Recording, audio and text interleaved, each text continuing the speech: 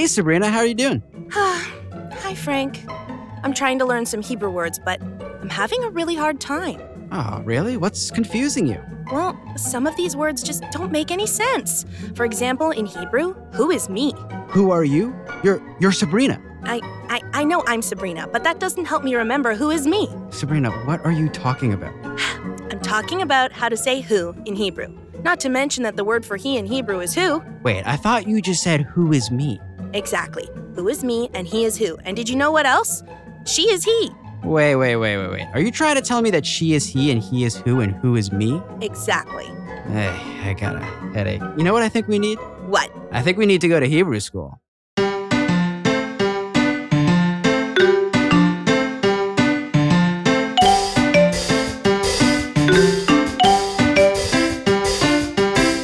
Welcome to Hebrew School, the game show for really smart kids who want to show off how much they know about all things Jewish, and maybe who can help us learn a little Hebrew along the way. I'm Frank.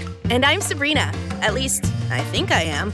But I am definitely sure that our guest today is Joanna. Welcome! Hello. Hey, Joanna. How are you doing today? I'm doing great. It's great to have you on the show. It's great to be here. So I'm going to ask you a bunch of rapid-fire questions. Rapid fire means super quick. And then you just give me your answers as quick as you can. Sound good? Yes. Okay, Joanna, what is your favorite Hebrew word? Probably Yonah, because that's my Hebrew name, or Sefer, because it's a book. What's your favorite ice cream flavor, Joanna? Mint chocolate chip and cookie dough. Delish. Do you have any siblings? Yes, I have one younger sister named Audrey. So we have one final question for you, and it is truly epic.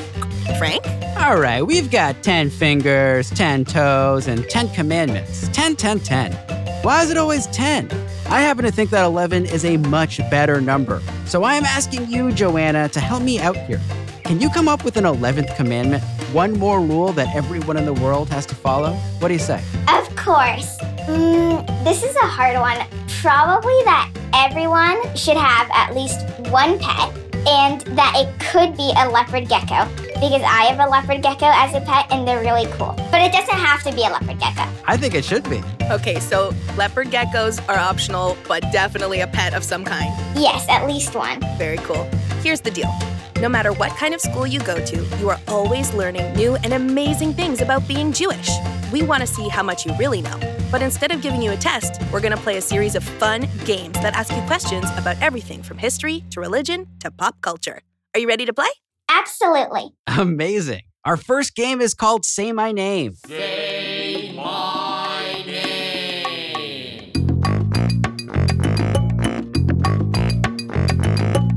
Say My Name is fun and simple. We play you a short song about a person from Jewish history. You listen and tell us that person's name. Ready? Ready. DJ? La la la la la la la la la la. I reign supreme. Yes, I'm at the top of my field.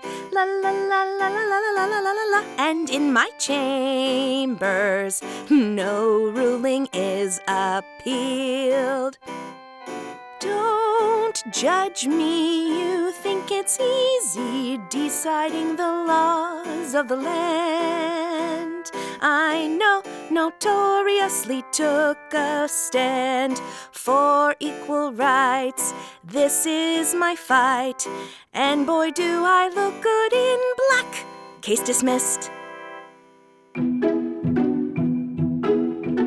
Okay, Joanna, let's review.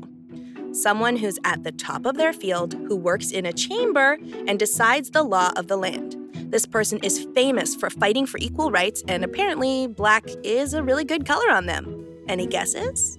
I'm not really sure. If I said a Supreme Court justice named Ruth Bader Ginsburg. Winner.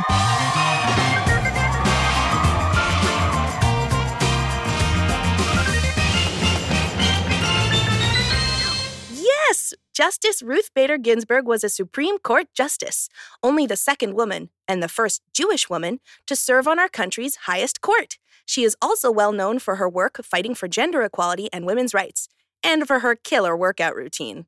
Did you see those push-ups? Ready for song number 2? Yes. DJ? They call me Hammer. Yeah, I come down hard on all those Greek meanies playing in my yard. I won a lot of battles. I fought a lot of fights.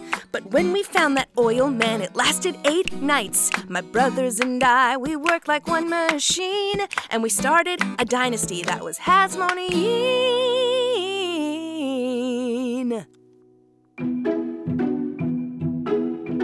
Okay, let's break that one down. Someone nicknamed the Hammer who fought a lot of battles against the Greeks. There was definitely a reference to oil lasting 8 nights and something about Hasmonean. Joanna, any idea who this is about? Judah the Maccabee? Winner.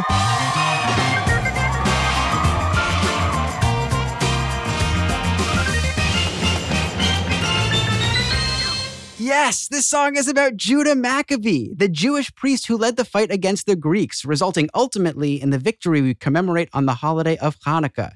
Judah removed all of the Greek statues that had been placed in the Holy Temple and discovered the magical oil that allowed the Jewish people to reclaim their house of worship. It's all thanks to him that we have latkes and jelly donuts today. Okay, we have one more song. DJ, let's hear it. Sure, blame me, but you know, I can't even talk. I can't run away, and I can't even walk. All because I asked that lady if she wanted some fruit. She ate it, and now, well, I'm basically mute. I was in paradise, but now I'm kicked out. I'm condemned to slither, which makes me pout.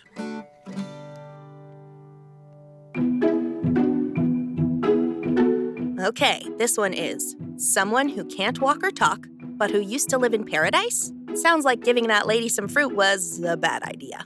What do you think? Wait, was it like a snake? Winner.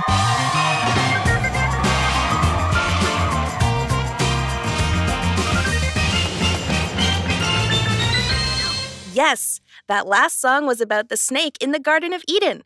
The sneaky reptile convinced Eve to eat from the tree of knowledge, something God had expressly forbidden.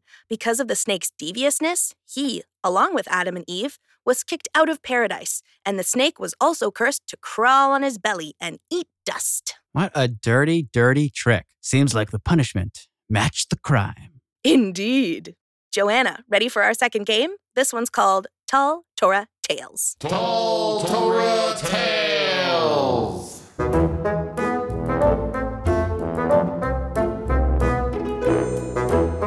I don't know about you, but some of the Bible stories I learned in Hebrew school were so wild that they blew my mind. I mean, I was not expecting some of the weird stuff that's in there. So right now, Frank and I will tell you 3 wild stories. 2 of these things are straight from the Bible. The third, well, we just made up right this minute. Your job is to tell us which is which. Ready to play? Okay. I'll go first. In ancient Israel, before King Saul and King David ruled the land, the Jewish people were led by judges, many of whom were also seasoned warriors who fought against enemy kingdoms. One of these judges was a dude named Ehud ben Gera. The thing about Ehud that was so scandalous was that he was, wait for it, left-handed. What, you don't think that's scandalous? Fine. Well, what if I told you that Ehud used his left-handedness to sneak his sword in when he paid a visit to the evil King Eglon, enemy of the Jews? Eglon's guards didn't think to check Ehud's right side for a sword, since most righties kept their swords on the left side. Well, once Ehud got Eglon alone, he stabbed him. And here's where it gets really strange. Eglon was so fat that Ehud couldn't get his sword out after he killed him. In fact, Eglon's body swallowed the sword right up. Ehud snuck out, the murder weapon safely hidden inside Eglon's spacious body. That is really crazy, but not as crazy as this story. We all know that Moses led the Jewish people through the desert, but Moses never got to enter the land of Israel. He passed the leadership baton to Joshua, who had been his second in command leading up to Moses' death. Well, Joshua was really brave and led the Jewish people to many military victories. But apparently he was afraid of the dark. So much so that he asked God to make the sun stay frozen in the sky instead of setting, so that his army could continue fighting in daylight, thus setting the record for the longest day ever. What, hadn't he ever heard of a nightlight? I don't know if you need a nightlight when you can harness the power of the sun. Well, Joanna, here is your third and final tale. You may know that Moses had two siblings, Aaron and Miriam. Both of them played important roles leading the Jewish people out of Egypt, and both are honored figures in the Torah and Jewish history. But did you know that they had a fourth sibling who was, a bit of a black sheep? Their youngest sister, Leora, got kind of jealous of her brothers and sister for getting so much attention.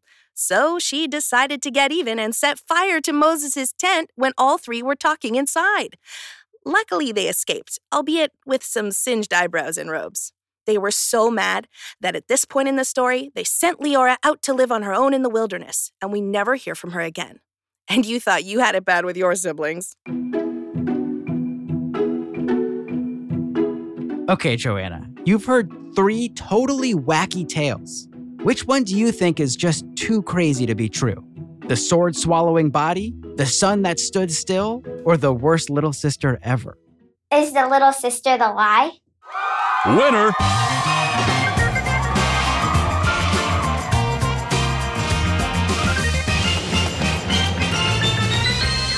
Yes! Lucky for Miriam, Aaron, and Moses, they never had to deal with a pyromaniac sibling. I think I'm gonna go hug my brother today and tell him he's not nearly as bad as I thought. Okay, Joanna, we have time for one more game, and we've saved the best for last. It's time for eavesdropping on history. Eavesdropping on history.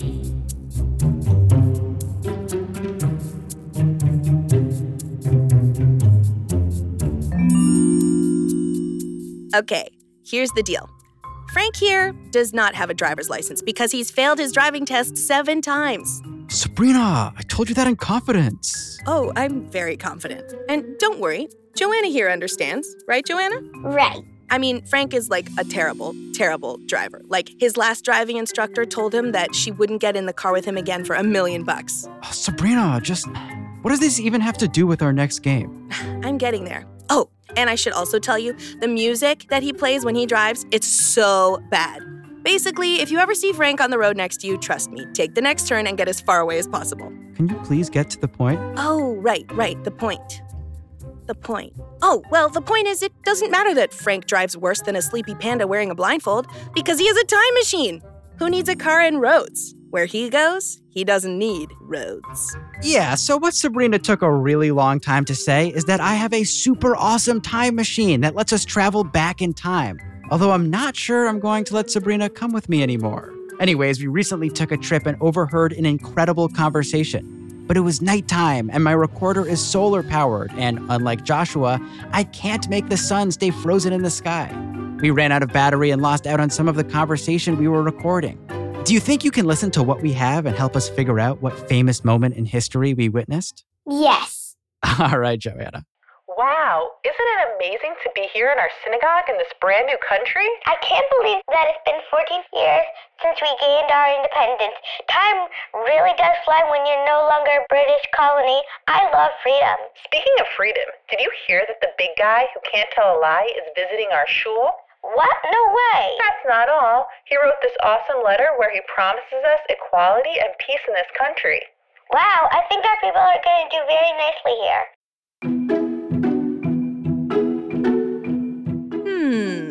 I'm not sure what was happening, but it sounds like good news. Joanna, do you have any guesses? It had something to do with like an independence. Maybe like a Israel independence or something.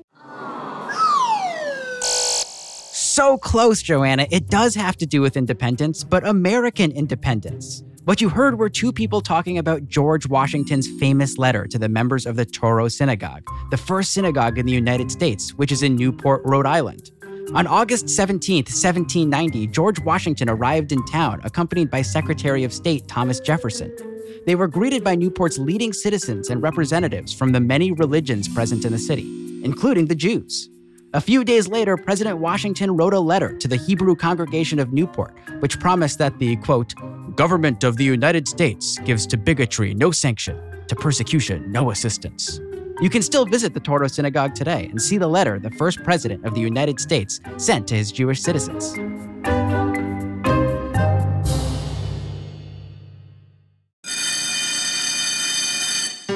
Sabrina, have you started playing a new instrument? Wow, yes, I have. Thank you for asking. I'm actually learning to play the bagpipes. I think I'm getting pretty good. You want to listen? No, I meant that ringing sound we just heard. Oh, yeah, that's just the bell telling us that we have reached the end of Hebrew school, but that's irrelevant. One sec, I'm going to play my bagpipes for you. Oh, you know what? I just realized I have somewhere to be.